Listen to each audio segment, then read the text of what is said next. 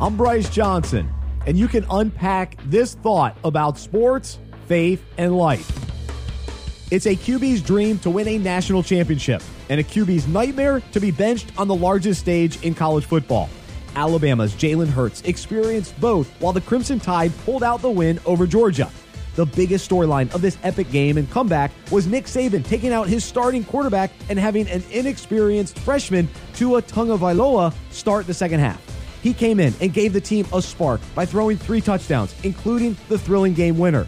I'm sure Hurts was extremely disappointed about being taken out while his backup stole the show, but he displayed a very supportive and encouraging attitude towards Tua. His choice to remain upbeat and positive may have been even more impressive than what took place on the field. Hurts said, "It was important for me to be true to myself and be the team leader I have always been. Don't change because of a little adversity." Being happy for someone who experiences success isn't always easy to do, especially while dealing with our own pain and disappointment. However, when any of us are able to support and cheer on someone else during their time to shine, it's a great opportunity to represent the character of Jesus. The Bible tells us to count others more significant than yourselves. Let each of you look not only to his own interests, but also to the interests of others. Sometimes in life, we're not the one to throw the game-winning touchdown because we're on the sideline, or we're not the one getting the promotion because we're unemployed.